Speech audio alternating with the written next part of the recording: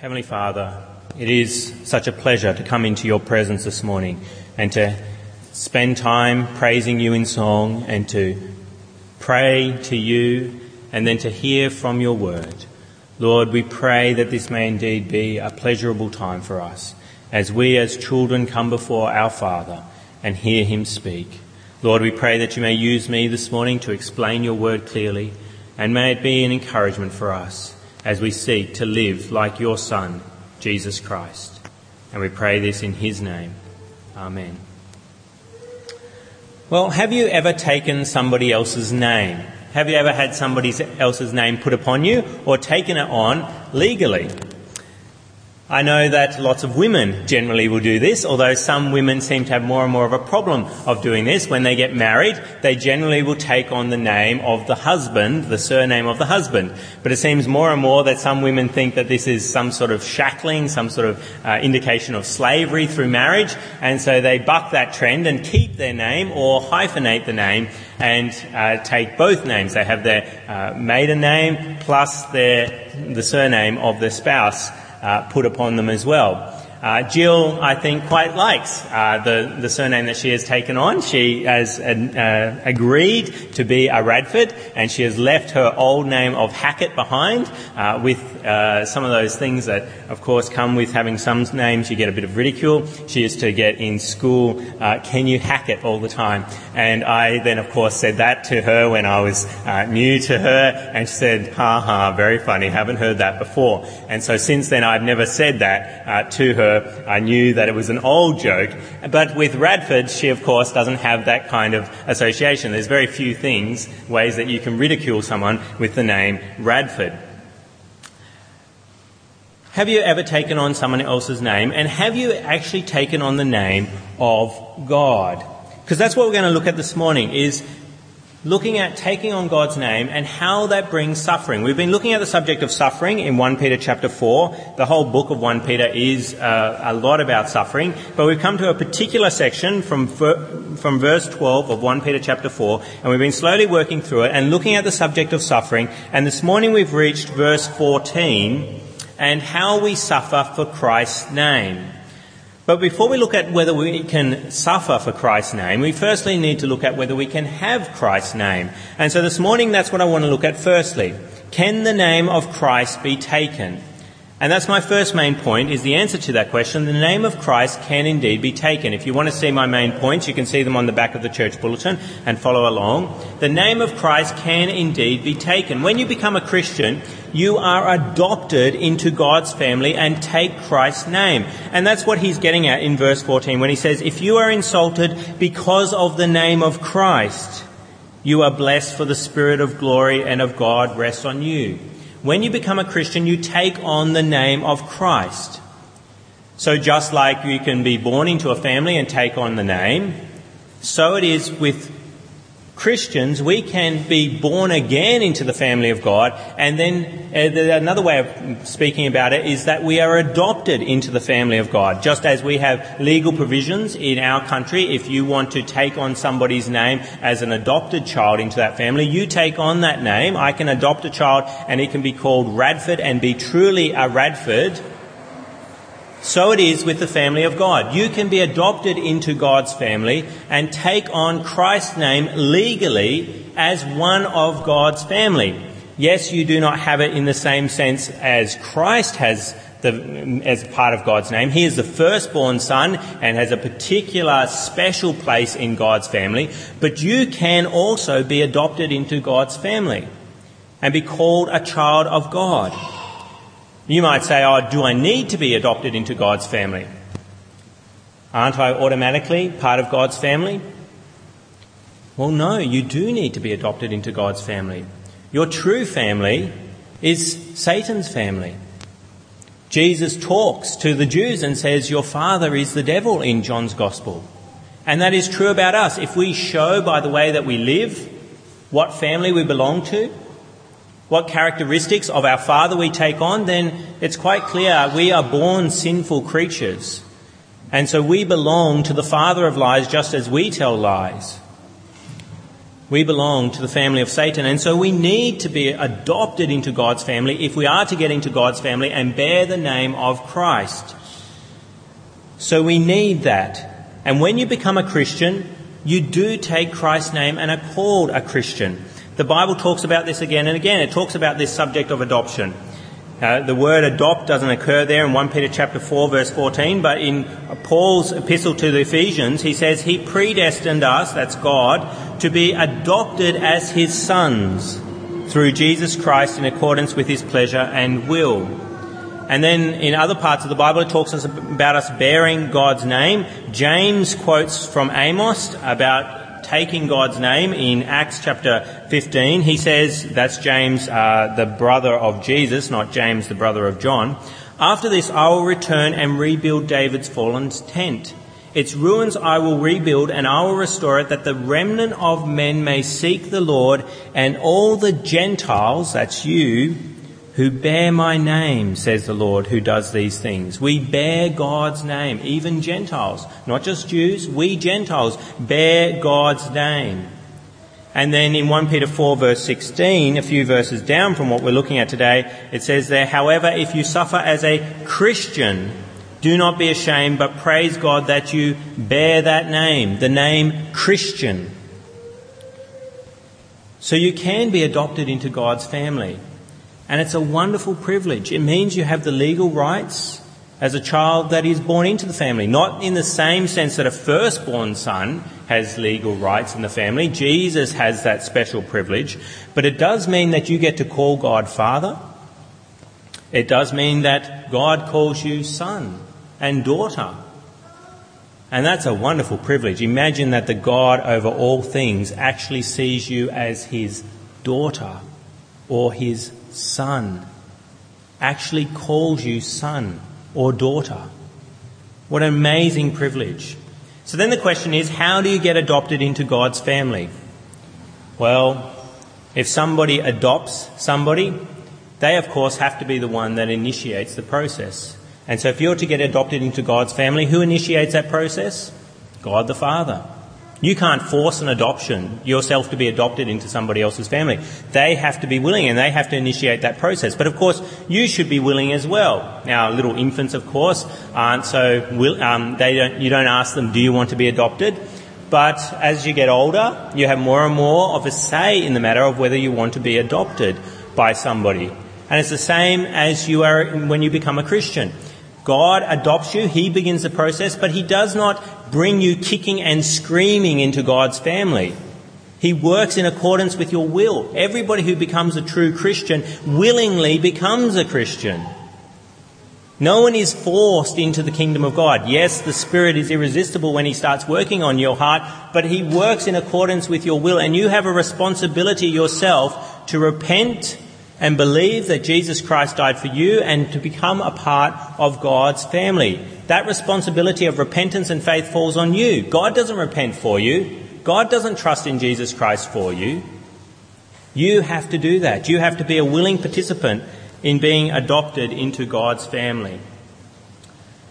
So it sounds pretty good. You can be adopted into God's family, and that sounds like a wonderful privilege. But then Peter starts to talk about something else that comes if you bear Christ's name.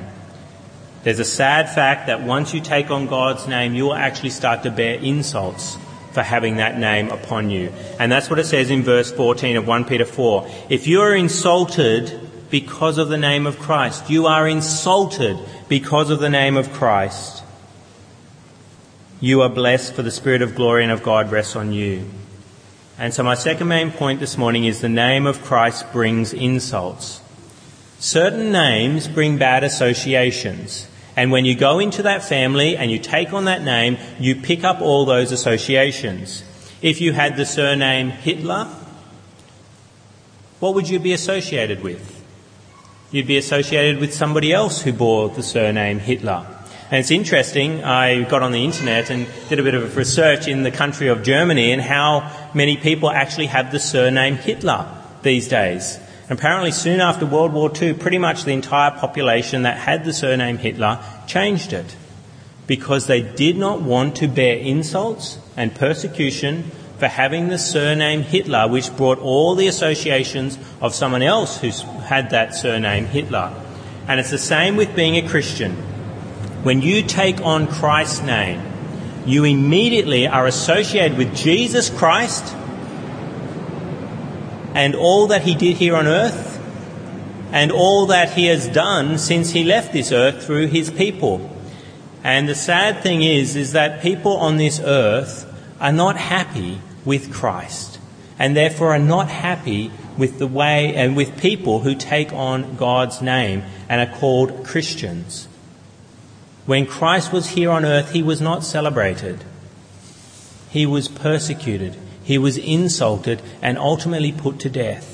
And so if you are adopted into God's name, into God's family, then you are associated with shameful things in this world. The world looks at you and says what you do and who you are associated with is a shameful thing. We just have to take people's opinion about God and then see how much they hate him and then, of course, hate people in his family. Richard Dawkins, a very famous atheist who really has it in for God, gives his opinion about what he thinks of the God of the Old Testament. You want some insults? Here is Dawkins' opinion of the God of the Old Testament, where he says he is arguably the most unpleasant character in all fiction, jealous and proud of it, a petty, unjust, unforgiving control freak, a vindictive, bloodthirsty ethnic cleanser, a misogynistic, homophobic, racist, infanticidal, genocidal, filicidal, pestilential bully. That's what he thinks of God. And all those insults also fall on the heads of Christians often as well. Just one like misogynistic. How often are Christians accused of hating women, of subjecting women, that Christianity is against women? Even child abuse is now being thrown around as something that Christians do. Richard Dawkins and his friends say that when we indoctrinate children from a young age about God, it is tantamount to child abuse. And they are all for taking children off Christian parents so that they can remove them from that abusive situation. That's an insult to be called a child abuser. It brings up all kinds of horrible connotations. But that's the insults that they throw at Christians. Misogynistic, child abusers, homophobic, as though we hate homosexuals, when really what we're doing when we tell them that homosexuality is a sin, we're telling them the loving truth. We're trying to help them to understand how they are to live the best possible life is to renounce sin and to be obedient to their Creator. But of course we get slammed as being discriminatory and haters of homosexuals. And so when you take on the name of Christ, it will hurt. People will insult you. Verse 14 says that. If you are insulted, you will be insulted for being a Christian. If they insulted Jesus Christ, how can you expect any better treatment? If they insult the God of the Old Testament, if Dawkins says all those horrible things about God, surely he's not going to be afraid to say them about you. If he's happy to say them about God, then he'll be happy to say them about you. So why then would you willingly take on the name of Christ and be adopted into his family?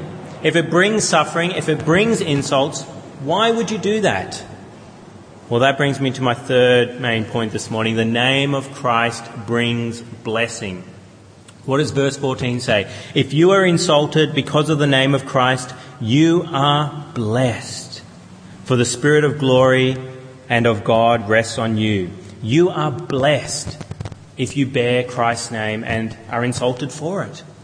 How does that work? What does it mean to be blessed, firstly? Well, some people think being blessed just means happy, and some Bible translations often translate that word, happy. So when you have the Sermon on the Mount with the Beatitudes, which are called Beatitudes because of the word bless, they turn them into happy. Happy are the poor in spirit, for theirs is the kingdom. So it's the Hatitudes, I guess you might call them, instead of beatitudes, hatitudes. But happiness is only really one aspect of what it means to be blessed. Yes, it is a joy to often be blessed. But what does it mean to be blessed?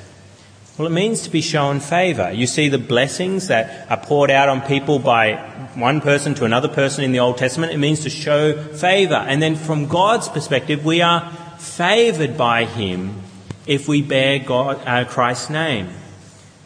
And so we have his favour. Now, how does he show his favour? How does he show blessing to us when we're insulted? Whose favour do you have? How do you have that favour? Well, he tells us in verse 14. He tells us, firstly, that you are blessed for, or because, the Spirit of glory and of God rests on you. The Spirit of glory rests on you. There may be worldly shame in being a Christian. It may be shameful in this world to bear the name of Christ. And people hear that you're a Christian and they go, "Ooh, you're a Christian." But you have the Spirit of glory on you. There is a heavenly glory in being a Christian. And that's a wonderful truth. The glory of the Holy Spirit is indeed an immense glory that is shown again and again in the pages of Scripture. It is a wonderful thing to have God's glory descend on us and remain with us. We see God's glory in different ways. We see it with the cloud of glory that comes and fills the Old Testament temple. When Solomon has prayed, he's built this marvellous temple and he prays, and this cloud of glory comes and no one can see anything. It's a marvellous thing. And then the glory of God, God's Holy Spirit, it comes on Moses. He goes and speaks with God, and what happens? He comes and his face is shining to such an extent that they have to put a veil over his face. It says that in 2 Corinthians 3, the Israelites could not look steadily at the face of Moses because of its glory, fading though it was. It's like looking at the sun. You just can't do it. It does your eyes in. And that's the glory that you have if you bear the name of Christ. You have God's Holy Spirit come and rest on you. God's Holy Spirit of glory. Then notice also how the Holy Spirit is described there in verse 14. It says, if you are insulted because of the name of Christ, you are blessed, for the Spirit of glory and of God rests on you. He wants to emphasize that he's glorious Spirit, but he's also God's Spirit. This isn't just any glory. This is God's Spirit that comes and rests on you. This is a marvellous privilege as well, to know that God's Holy Spirit rests on you. That God rests on you. Resting, meaning stays, not leaving. We know in other parts of the Bible, once you bear the name of Christ, really and truly, you never lose it. You persevere through everything because God's Holy Spirit is on you, protecting you and helping you persevere through your life as a Christian. So then the question is, how is this possible? If this Holy Spirit and Spirit of glory comes on us, how can we have that? Why is this possible? Well, it's because you bear the name of Christ. That's where the Holy Spirit comes from. It comes from Christ. It's an extended blessing of the Messiah to us. We see that it was predicted that the Holy Spirit would rest on Jesus as the Messiah. In Isaiah chapter 11, which we read earlier, Isaiah chapter 11, verse 1 says, a shoot will come up from the stump of Jesse. From his roots a branch will bear fruit. The Spirit of the Lord will rest on him. The Spirit of wisdom and of understanding, the Spirit of counsel and of power, the Spirit of knowledge and the fear of the Lord. Lots more adjectives there about the Spirit in Isaiah chapter 11. And that's the Spirit that rested on Jesus and then is extended to us as part of Christ's family. The Christ has the Spirit of the Lord resting on him. It was prophesied in Isaiah 11. And then we also have the Spirit. We don't have it to the same extent that Jesus has it. It says in John's Gospel that he gives the Spirit without limit to the firstborn son. But we also have the Spirit of God on us. And that is a blessing. You may say, oh, well, what does it mean to have the Spirit of glory and of God rest on you? Well, it says there in verse 14, if you are insulted because of the name of Christ, you are blessed. For the Spirit of glory and of God rests on you. That is indeed a blessing. It's a marvelous blessing to know that the Holy Spirit is given to you. It's the greatest of all gifts. Just the fact that God lives inside you right here and now, what a privilege. God considers you his temple. He lives in you. What a blessing. And then what the Holy Spirit does in your life is incredible. When he comes into you, he regenerates you. He takes out a heart of stone and gives you a heart of flesh. He gives you the gifts of faith and repentance so that you can trust in Jesus, so that you can repent of your sin and believe that Jesus Christ died for you. And then he gives you gifts in which to serve him.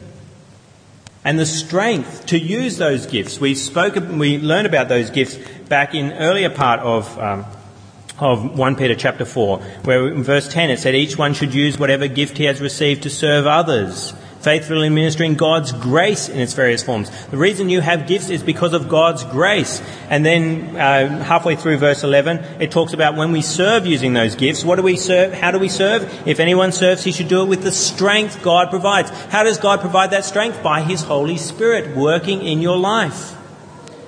There really is no greater gift than the Holy Spirit that you can receive, no greater blessing. Because when the Spirit comes in, he applies that work of Christ at the cross, the great gift of the sacrifice of Jesus. It's useless to you if you do not have the Holy Spirit, if you do not have the Holy Spirit applying that fabulous gift of Jesus Christ in your life. There is no greater blessing than the Holy Spirit.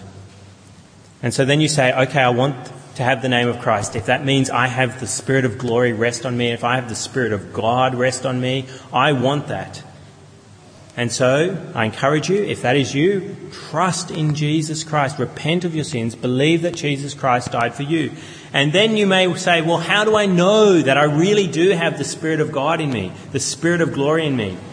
Well, one way is by suffering for God. And I emphasised that last week, but I also want to emphasise it this week because that's what is going on about in verse 14. If you are insulted because of the name of Christ, you are blessed, for the Spirit of glory and of God rests on you.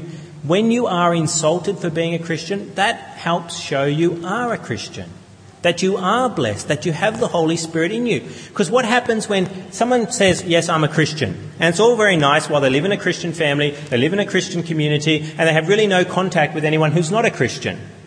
But then someone comes along and ridicules them, insults them for being a Christian. And what happens? They often will deny Christ. But if you are in that situation, maybe you grew up in a Christian home and had that experience, and you profess Christ, and someone comes along and insults you, and you stand that persecution, what does that say about you? It says that the Holy Spirit is working in you and helping you persevere. He's helping you stand firm in the faith as you should. Otherwise you wouldn't. If the Holy Spirit wasn't in you, when people persecute you, you'll just fall right over. But if you affirm Christianity in the workplace, if you affirm Christianity in your family where everybody's non-Christian and you're the only Christian and they insult you a lot for it, and you stay firm, what does that say about you? It says what it says here. You are blessed, for the Spirit of glory and of God rests on you. So the question is, are you part of God's family and bear his name? Have you been adopted into God's family? Have you seen evidence of that adoption by your own personal repentance and faith, your own willingness to be a part of God's family? Do you get insulted for bearing Christ's name? If you don't, why is that? Is it because nobody knows that you bear Christ's name? You've never actually affirmed to anyone in your life that you are a Christian. Well, it's not surprising that you don't get insulted if no one knows that you're associated with Jesus Christ. If you do get insulted, then recognise that means you are blessed with the Holy Spirit of glory and of God. When insults come along, is that what you remember? As you stand firm, as people say horrible things about you, that you're misogynistic, that you're homophobic, that you're discriminatory, that you're abuser of children by teaching them about God, and you withstand all that, Does that encourage you that you have God's Holy Spirit on you? The Spirit of glory. You may have much shame in this world, from the people of this world, but you're not shameful in God's eyes. In fact, you are glorified by him through Jesus Christ and his name. Let us speak with our God now. Heavenly Father, it is such a privilege that we can say those words, Heavenly Father, that we can call you Father, and that you call us your sons and your daughters. Lord, we pray that everybody in this room is a son and daughter of you, Heavenly Father. And if not, O Lord, we entreat you this morning to adopt them into your family. And let us see the results. Let us see them repenting of their sins and believing in Jesus Christ, and then withstanding insults for being associated with your family. Lord, we pray for each of us that is a son and daughter of you. We pray that we may recognise what a privilege it is to be so. And we pray that we may be encouraged when we are insulted, because that means we really are a part of your family. That we are withstanding insults means that the Holy Spirit of glory and of God remains in us. And we pray these things in Jesus' name. Amen.